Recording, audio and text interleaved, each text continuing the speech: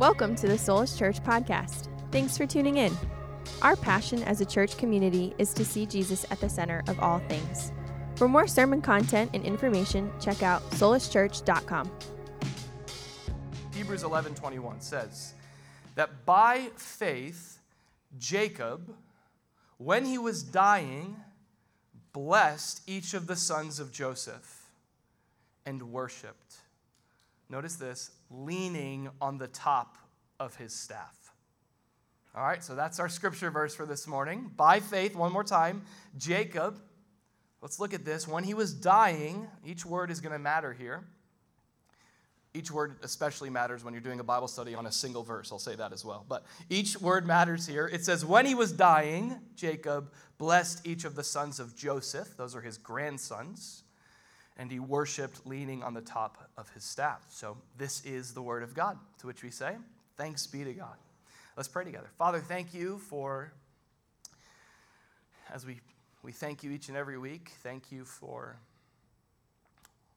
this moment right now. God, so many moments throughout this week that were spent in distracted ways, so many moments of our lives, God, that are spent the same way, thoughts that are off, patterns of thinking and belief that are broken. So we thank you especially for the gift of this moment right here where we get to just stop for a minute. And what an incredible, healthy practice that we as the people of God get to employ. We're just going to sit for a moment. There's so much to do. There's so many places to go. There's a beautiful outside world to see today. But just to sit here for a moment this morning and to open up our ears, to open up our hearts, and to say together, God, would you speak to us? That's what we want to do right now. We just want to pause. We want to be still, and we want to know who you are. And so, Father, that's our prayer each and every week as your children, that you would grow us in faith as you speak to us your word. I pray, Holy Spirit, that you would fill me and that you would make this time meaningful, not just for this moment, but for eternity. We want to hear you speak to us. So, God, give us ears to hear what you say. And Holy Spirit, speak. We pray these things in Jesus' name, amen. Amen. All right. Well, each week as we look at a different verse here in Hebrews and we look at a different character, we're trying to zero in on the verb of faith that they displayed, a really important principle even in just that faith is a verb. It's something you do. It's a way that you act according to your belief. And this morning, if you like to take notes, even if you don't, I encourage it, all right? But if you like to take notes, we're going to look this morning at how Jacob kept God. Jacob kept God by faith. That's essentially what Hebrews 11:21 is communicating, and I'll unpack that a little bit more as well, but that by faith, Jacob kept God. He kept him. Now, this is such an interesting feature of Jacob's faith for the author of Hebrews to focus on.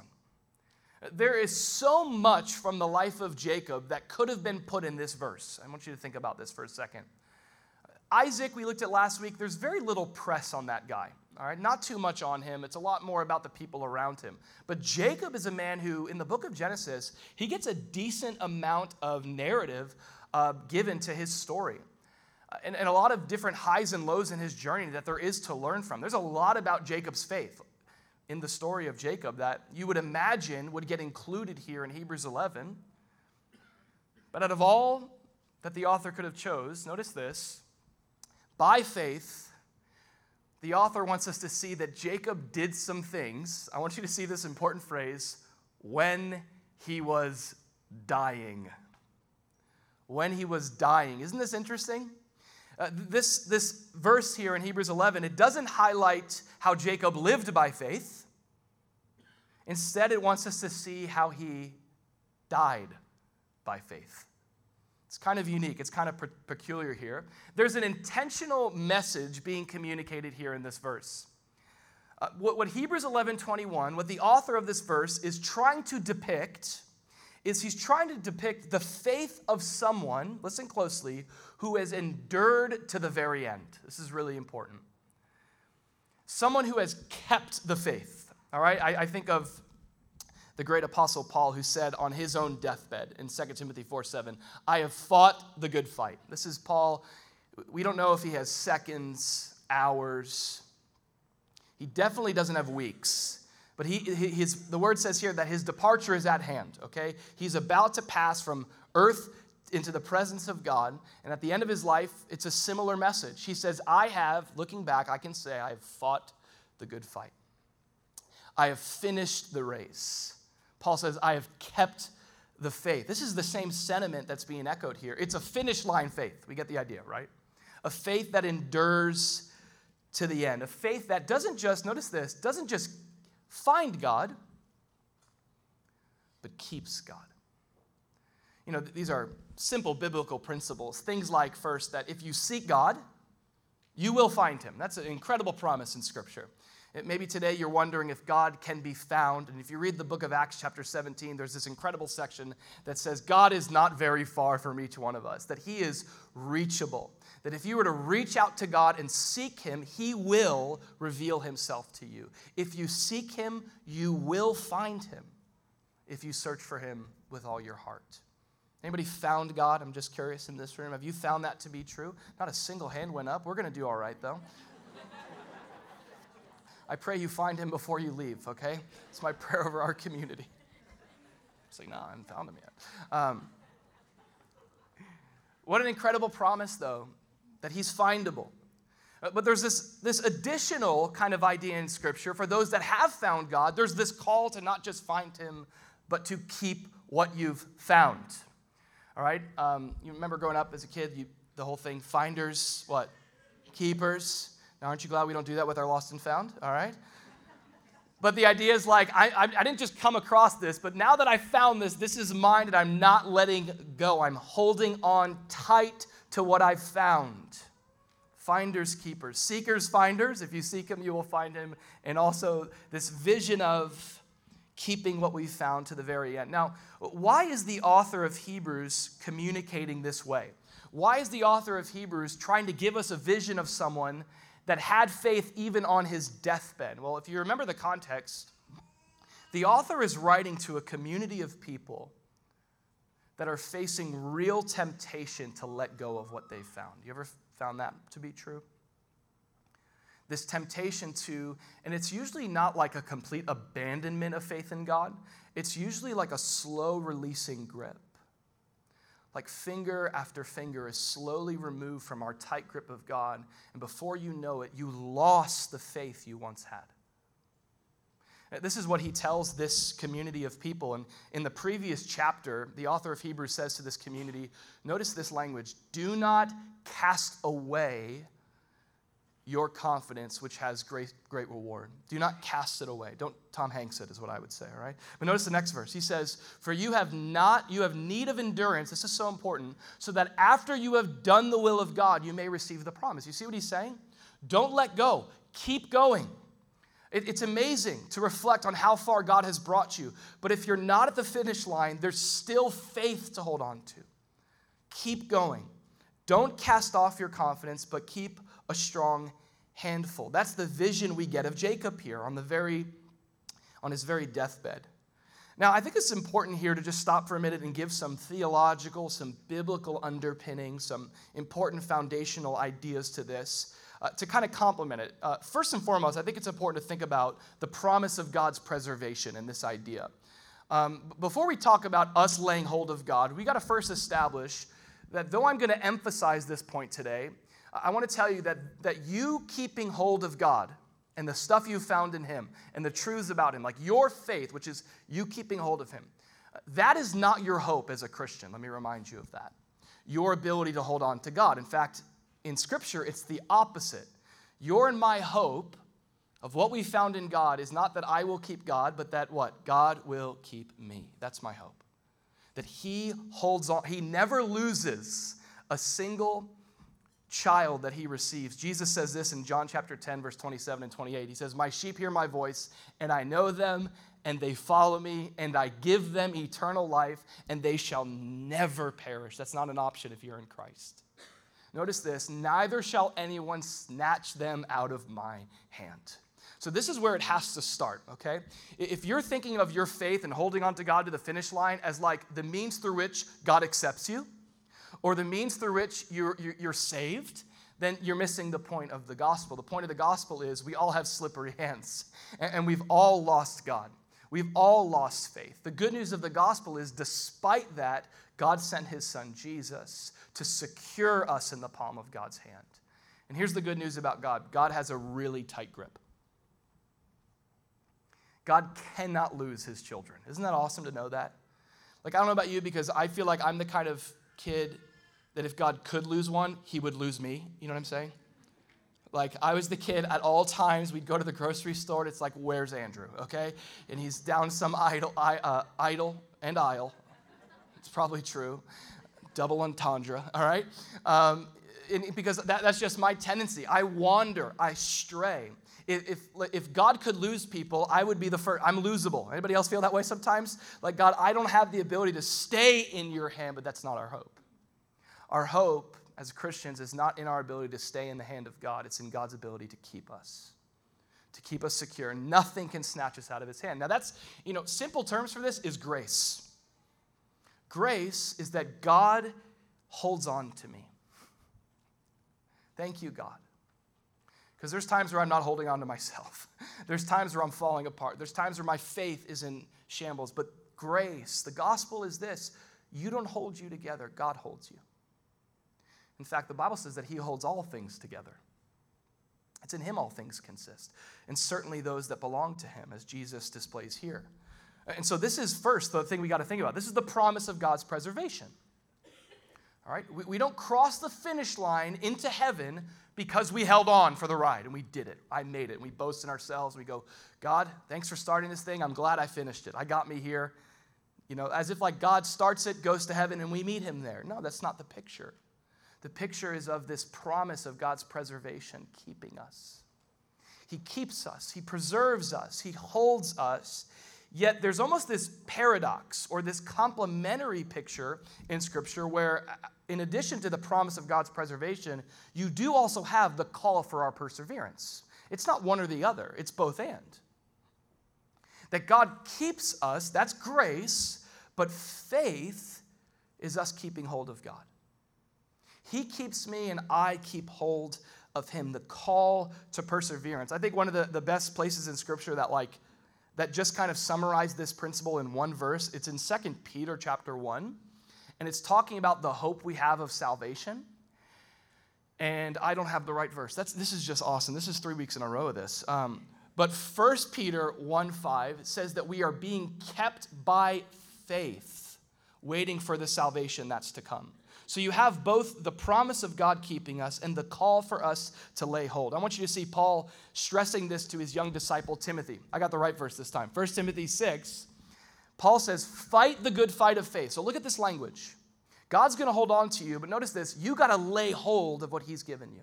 Lay hold on eternal life, to which you were also called, and have confessed the good confession in the presence of many witnesses. Then Paul urges Timothy, I urge you in the sight of God who gives life to all things, and before Christ Jesus who witnessed the good confession before Pontius Pilate, that you keep this commandment without spot and blameless until our Lord Jesus Christ's appearing.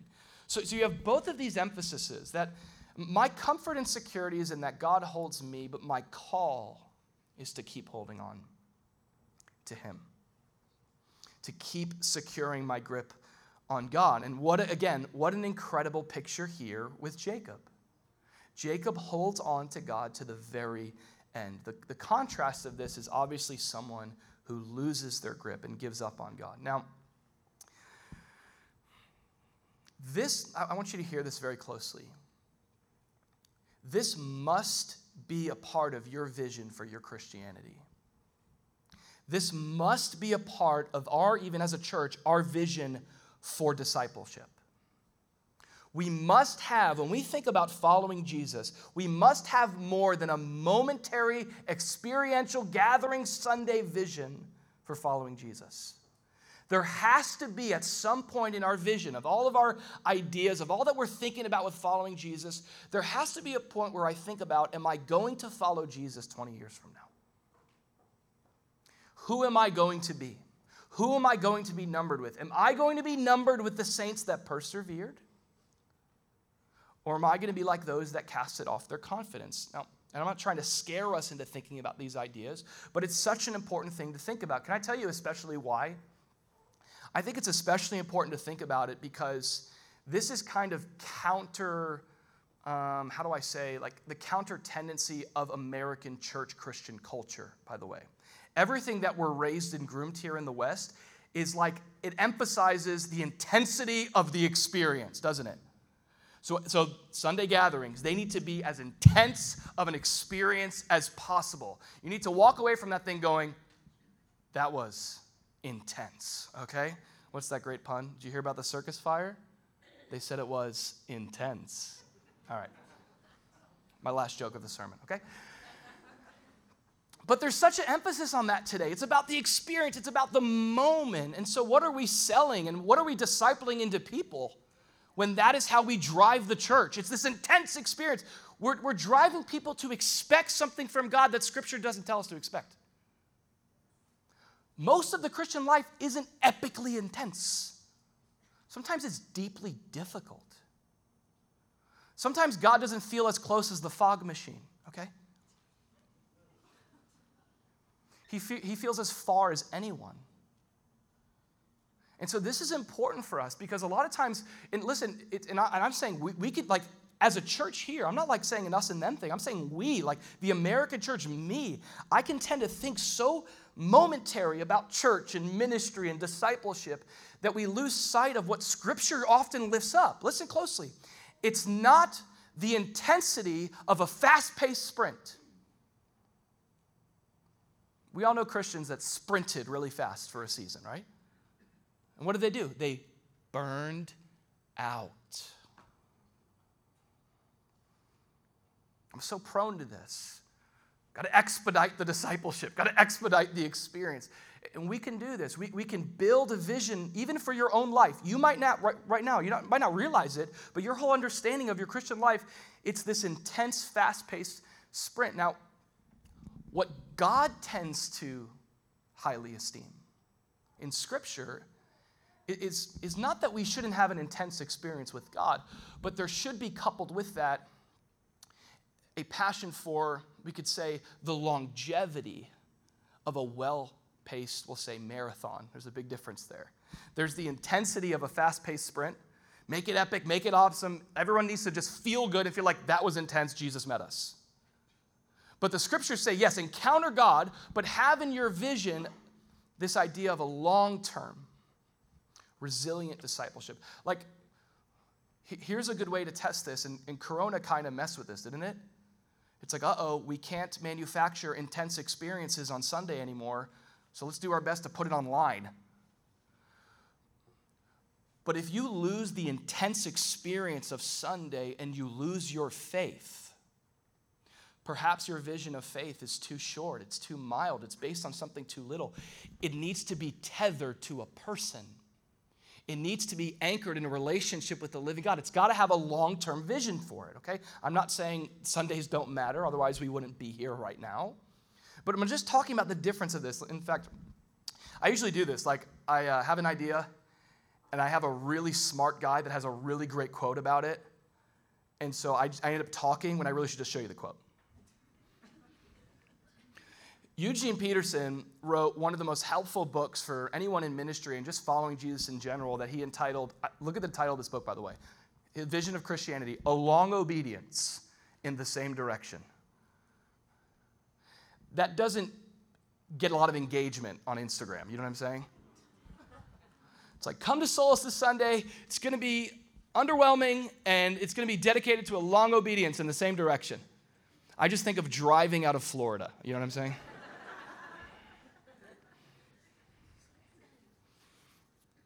Well, an Arby's, you know. Now, there's a scenic route to have with Jesus, But what a vision. Now, I want you to see what Eugene Peterson says. Notice this incredible idea. He says, there is a great market for religious experience in our world. There's a market to it. There is little enthusiasm, though, for notice this phrase, the patient acquisition of virtue. So I'm going to preach on his quote. You can be inspired in a moment about the kind of husband you're called to be and sacrificially loving your wife, but becoming a husband who loves your wife is a patient process of acquiring that virtue. It doesn't happen overnight. It doesn't happen on a Sunday. It happens through something called dying over a period of time.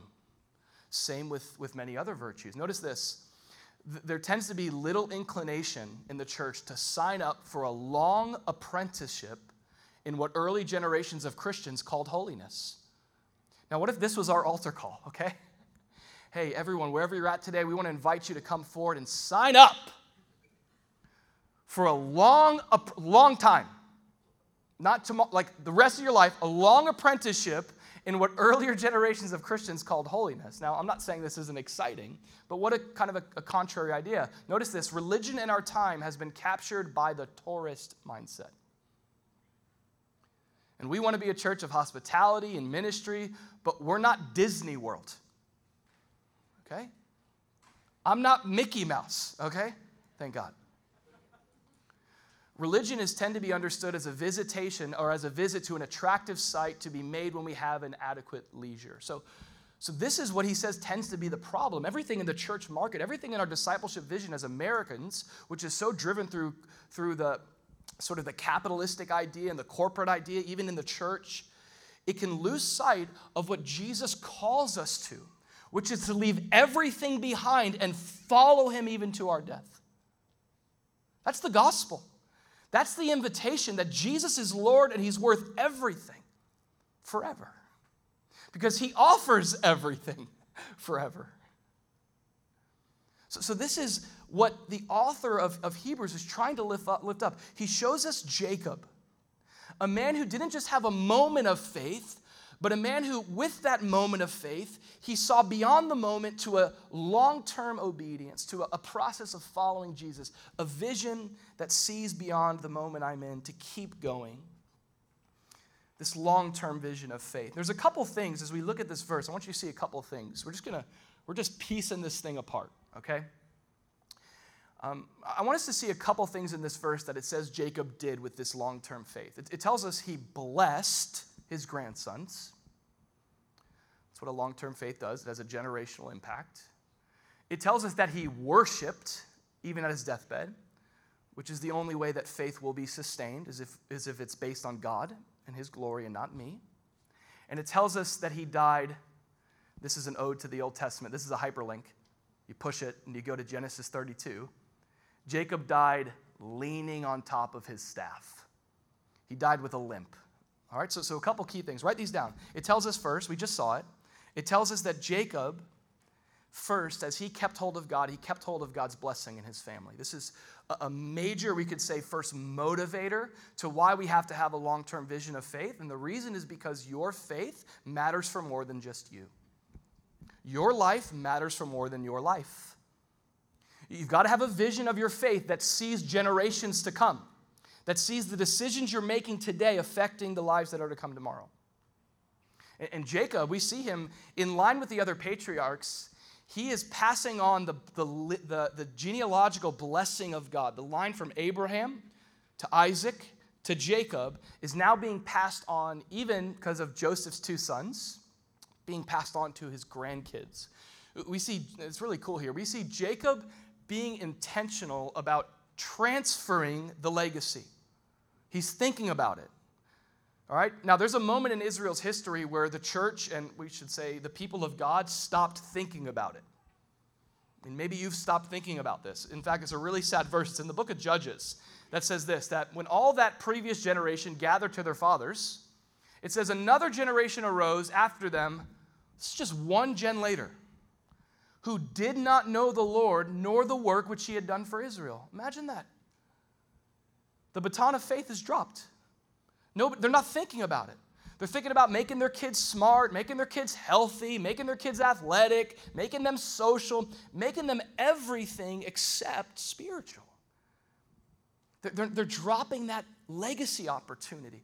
And another generation arises. I mean, and what's amazing is the things that God did for the previous generation were unbelievable. But what God did tomorrow is not what he needs to do, or what God did yesterday is not what he needs to do tomorrow. He needs to do a new thing. There always needs to be, with every generation, a new thing that is inspired by the previous generation, encouraging that group as to who God is and what he can do. And we see that was lost.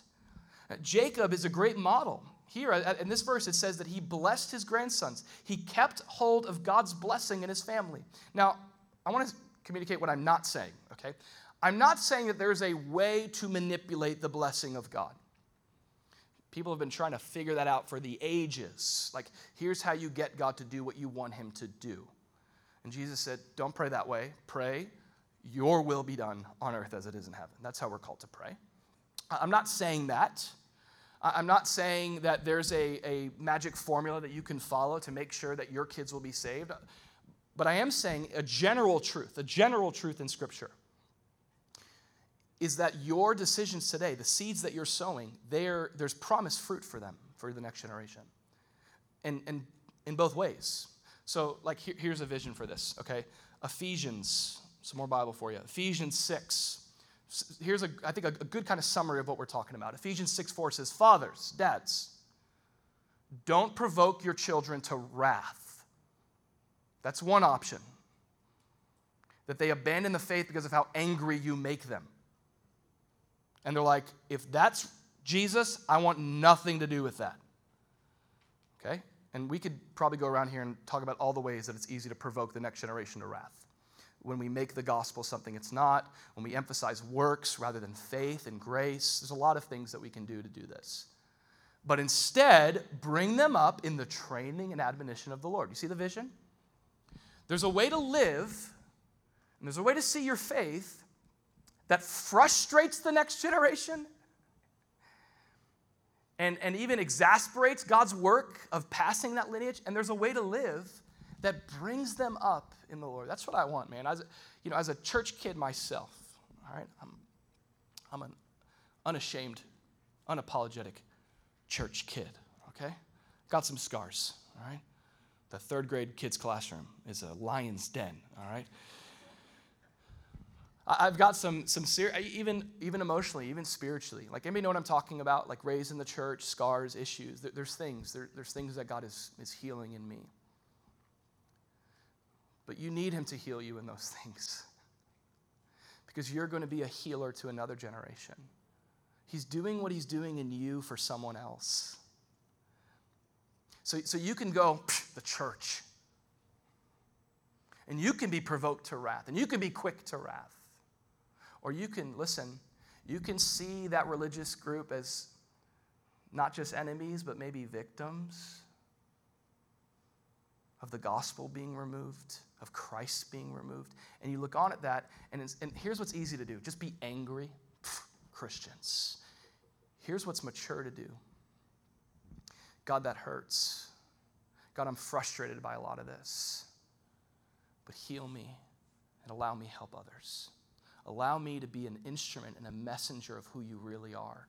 Help me be someone that's going to train my children up, train the next generation up in the training and admonition of the Lord. You see, this is an incredible opportunity we have before us. And, I could preach on this all day long. I think if because I'm a dad of 3 kids, I'm like, multi-generations of church, and now, it's weird, like I'm the story of God's miracles because I skipped church. I hated church. And God's like, lead one. So God has done a lot in my life. He's changed a lot in my heart. He's more and more giving me a heart that's, I should say, an awareness of how hard my heart can be, how bitter I can be. He's teaching me to be loving. He's teaching me to be generous and merciful. He's teaching me. I haven't learned it. I'm learning. But here's a question that I want you to think about with your faith, with your legacy. This is what I like to think about. Ask yourself this question, simply speaking, in terms of faith. When I pass on, what will I pass on? That's the question. when I pass on, what am I leaving behind? What am I passing on to the next gen? What am I passing on to my children? And like, you can think beyond this. Like, what am I passing on to everyone around me? What am I giving them? What am I leaving them? When I pass on, what will I pass on? Short-term faith, like momentary experience faith, the sprint doesn't think about this. It thinks about me. What can I get from God right now? How can I get, zapped and feel good about myself again? But a resilient faith, a vision that sees the long term, that values longevity in a well-paced marathon, it's thinking about what God wants us to think about. And it's, what's your legacy? What are you leaving? Okay? Amen. All right. Here's a good starter, 1 Corinthians 13:13. If you're like, okay, what am I going to pass on? And maybe you look in your life, you're like, I'm going to, and there's some things that you have to acknowledge. Like, by the way, when I make that list for myself, I'm not like, here's all the things I will pass on. It's like, God, please keep that from being passed on. You know what I'm saying? Please. Okay. And then your kids they do things, you're like, why'd you do that? And you're like, I taught you that. Okay. This is what I'm shooting for. Paul's like, here's the things: faith, hope, love. Like, these are the things. He's like, this is what you need to live with so that this can be passed on. Faith, hope, and love. And not just general faith, but I would say sincere faith. Not just like good moral citizen church-going faith, but a faith that has really encountered the living God and believes his promises. It's not a perfect faith, but it's sincere. That's so important. Another thing is hope. As parents, as those following Jesus, what are we teaching our kids to hope in? Not by how we preach, but by how we act and how we react to what goes on in the world around us, particularly the world of American politics. It's okay to care. In fact, if you to truly love, you should care. But that's not a living hope. Your living hope is not the outcomes and the circumstances of your country. And so are you modeling that? Are you teaching with the way that you respond to events in our country? Are you teaching your kids to place their hope in something higher? So it's simple, right? But it's profound and hard to actually practice. And then love, like passing on the love of God. Which, by the way, that's not something you can like write down and do. It's not something you can manufacture. This is something that happens when you are impacted yourself by God's love. When you begin to love the way that he loves you. And so faith, hope, and love. That we see Jacob modeling that. Write this next one down. We see Jacob, not only did he keep hold of God's blessing in his family, a long-term faith, a vision for faith, it's mindful of the legacies that are to come. But Jacob also kept hold, this is so key, he kept hold of God's glory in his focus. This was the fuel that got him across the finish line, okay? He kept hold of God's glory in his focus. In verse 21 of Hebrews 11, it says that by faith Jacob blessed each one of the sons of Joseph, his grandsons, passed on the blessing. And it says, it's just a simple word, a simple verb that's put there. It says that Jacob, what? Worshipped. On his deathbed, Jacob was still worshiping God. It's as if this was the thing, this was the key to Jacob's longevity. It was the glory of God. Now, Jacob in Genesis chapter 32, we'll close with this story, but Jacob wrestles God, just tail the take. God in one corner, Jacob in the other, full-on UFC style. God wins, okay? All right. Undisputed champion of the universe, God, all right? It's my best Bruce Buffer right there. Jacob, after wrestling this man, this angelic being that shows up there right before daybreak, Jesus in the flesh, a Christophany, appearance of Christ in the Old Testament. He wrestles with Jacob. And Jacob says, after this wrestling match, he says, "For I have seen God face to face." And there's that same idea, right? My life is preserved. God's preservation there. But there was this encounter. There was this moment that Jacob looked back to where he encountered who God was, face to face, the glory of God, the very person of God. And this made his worship all the more meaningful. He was worshiping this God whom he saw, even to his deathbed. Now, the reason I want to point this out is because I think we need to think about what's fueling our faith even right now. And if it's God and worshiping him, or if it's something else. I mean, the principle here is, first of all, faith needs fuel. Like, your faith needs something to keep going. It doesn't go on its own. It doesn't, it's not an Elon Musk car, okay? It needs fuel, okay?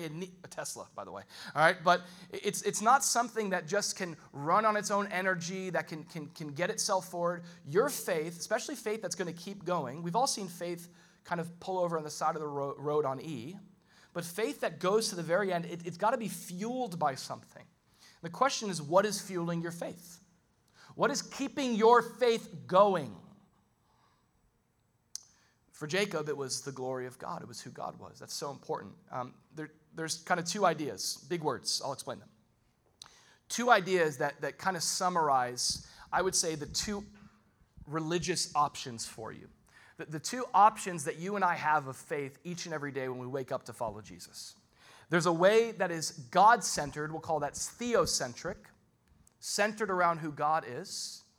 And then there's a way of faith that's anthropocentric, or man-centered. Anthropocentrism, is a real thing.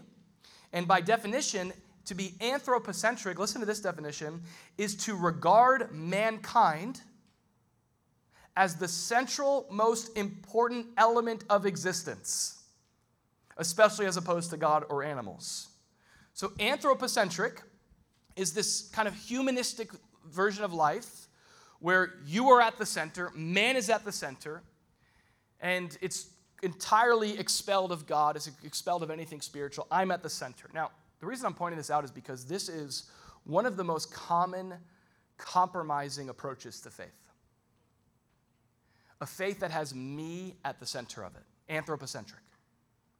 And so technically what this faith is pragmatic. It's a very pragmatic faith, right? So this is the kind of faith, I see this faith burn out all the time. It's faith that follows as long as God is working. Is this thing on? Is this thing working? Are my prayers working? Are they being answered? Okay, it's pragmatic. And in reality, this faith is not a worshiping faith. This is a faith that worships self. And it sees God as a means to get what I want. This kind of faith only works until it doesn't. Until God doesn't answer the prayer. Until they're not healed. Until I'm still depressed. Until he still feels far. Until I don't have my question answered. It's a God I follow as long as he is working for me. It's kind of a consumeristic mindset and approach to God. Okay? This is a man-centered view of faith. This will get you through some high seasons. Those high moments might get you through some of those low seasons, but it will not get you across the finish line. It won't. You'll burn out. You'll give up once God stops working for you. The opposite of that is a God-centered faith. It's what Jacob displays. It's a faith that's focused on who God is. This is amazing. Like, I can testify to incredibly difficult moments of my life where God was not working, where his distance was farther than I could have ever imagined. But I was reminded of who he is. And I was reminded that my life is not my own, but he is God. And all of creation declares his majesty. I'm mindful of his glory. A faith that is centered and fueled upon the glory of God. I love this scripture to complement it. Jesus says in John 17:3, this is eternal life, that they may know you, the only true God. This is eternal life. This is long-term faith in Jesus Christ whom you have sent. So faith that is not just about an experience in a moment where God does something for me, but faith that is tethered to a relationship with the living God. It's centered around him and his glory and who he is. That will keep me going. That will keep me worshiping. Last idea here. Jacob lastly kept hold of God's strength in his weakness. Jacob kept hold of God's blessing in his family. He kept hold of God's glory in his focus. And what got him across the finish line? What gave Jacob the ability to keep God by faith. He kept hold of a greater strength than his own. He kept hold of God's strength in his weakness. This is what the scripture says, that by faith, Jacob, when he was dying, that finish line faith, blessed each of the sons of Joseph, passed on that legacy. He worshiped. He was focused on God and his glory. And he did this, here's that hyperlink, leaning on the top of his staff. That Jacob, at the end of his life, he was leaning on his staff. He had this hunch. And this is not just a nod to his old age. This is, again, meant to provoke a story that comes to mind, as we mentioned earlier, when Jacob wrestled with God. Jacob in Genesis 32, he has that wrestling match with God. It's kind of like his official face-to-face encounter with God. And up until that point, it's important to mention this, that Jacob's whole life up until this point was largely driven by being wise in his own wisdom, by being strong in his own strength. I mean, he was the younger child, okay? Anybody know what it's like to be the younger one? And you really got to fight to get your way, all right? That was Jacob. Jacob wasn't the favored son. So you look at the story of Jacob, and what do you see? You see someone who's, maybe you felt this way. In life, you feel like you don't have an advantage, and so you're forced to lean on your own wisdom. You're forced to be extra crafty. You got to sneak in there, and you got to wear a Halloween costume to get that blessing. You know what I'm saying? All right? You got to be cunning. You got to be crafty. You've got to really try a little harder. And so Jacob's a guy who's, his entire life has forced him to be self-reliant to get by. And here's the worst part about it. It's worked. Now, the problem with that is it only gets him so far. And so he has this moment where he's wrestling with God, and God is confronting. God asks him this great question in the wrestling match. God says, "What's your name?" Remember last week? Had a different name. He said, "Oh, I'm Esau." You're not your brother. God says, "What's your name?" I want you to think about it. God's getting him to think about, how often have I tried to get my own way in life without God? I can do this, God, in my own strength. And the scripture tells us that as God is wrestling Jacob all through to daybreak, it tells us that God touches the socket of Jacob's hip. That hurt a little bit, right? Touches the socket of his hip. And he's now injured. He's now not able to stand up on his own 2 feet and have his own strength, but there's this lean he develops. In fact, I love this scripture. It's just so helpful. It says that just as he crossed over Penuel, the sun rose on him, and he limped on his hip. It's like, "You all right? Did you sleep bad?" He's like, "I was wrestling God," you know. But notice this. He's got this limp. He's got this weakness that is forcing him to lean. So that at the end of his life, that's how he dies. He dies leaning on his staff because of this limp. Let me ask you this morning, what's your limp? What's your weakness? What's the thing like that you try to hide? It's like you have a limp, you know, but it's graduation, so you can't limp up on the stage. So you got to act like it doesn't hurt. You got to act like everything's fine. That thing that you tend to hide. But if you were honest about your limp, it would cause you to lean on God. It's your admission that says, "I don't have all the strength. I'm not perfect. I'm deeply flawed." Does this remind you of Paul, doesn't it? In 2 Corinthians, Paul says, "Man, lest I should be too prideful and exalted above measure, a thorn in the flesh was given to me, a messenger of Satan to buffet me, lest I should be exalted too high, lest I be too puffed up and self-confident." He said, "Concerning this thing, this limp, this injury, I pleaded with the Lord 3 times that it might depart from me." Prayed that 3 times. "And God said to me, my grace is sufficient for you. For my strength is actually made perfect in your weakness." When you come to the end of your strength, you come to the beginning of his. That weakness you have.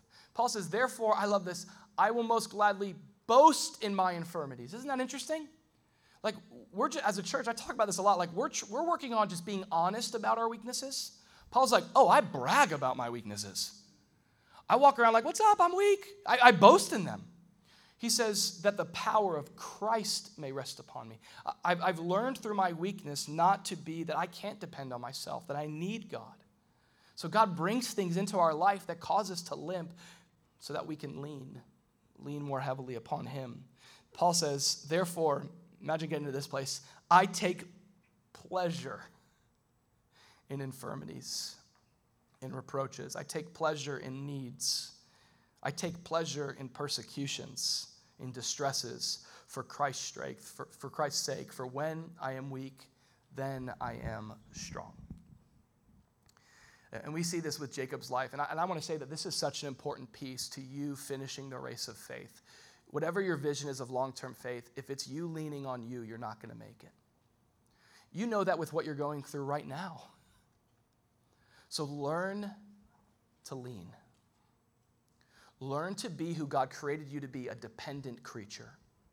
Someone dependent upon your Creator. I'll invite the band to come out as we close. We want to just be thinking about Jesus. We looked at Jacob as a great example of crossing the finish line of faith. But all of these great examples are really just shadows of the greater example manifest in the very person of Jesus, who himself came to this earth and he finished his race. Jesus is the perfect model of crossing the finish line, even there on the cross. Jesus says, Father, this is just such a beautiful, I've been meditating actually on this all week long. Jesus says, Father, into your hands I commit my spirit. Well, I want to get there. I want to die that way.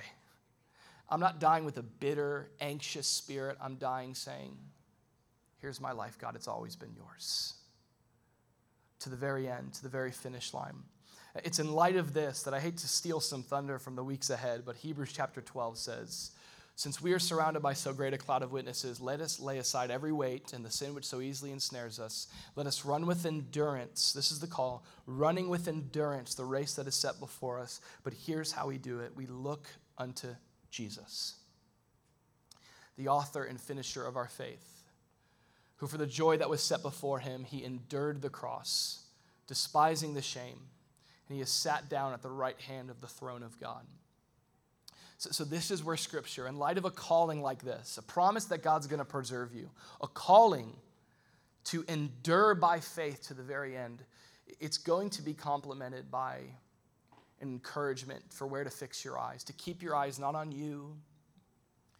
Don't keep your eyes on your performance. Don't keep your eyes even on the circumstances around you, but have the vision that lifts your eyes above it all to see Jesus. And I love this about Jesus. He's the author who started your faith. He started your story. He's the finisher as well. He began to write your story. Here's the good news. He doesn't start a book he doesn't finish, right? When God begins to write a story, he has the end in mind. Maybe right now you feel like you're in a chapter that's like the final chapter and you can't see beyond where you are. You don't even know how to keep going. And Scripture just says, that's okay. Just look to Jesus. He's still writing your story.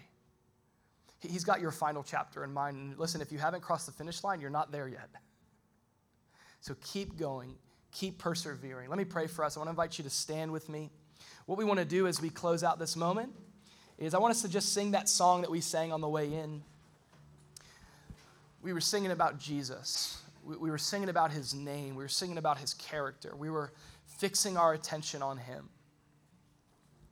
So wherever you may be in your faith journey, maybe this is just a moment for you, whether you feel far ahead or you feel a little bit far behind.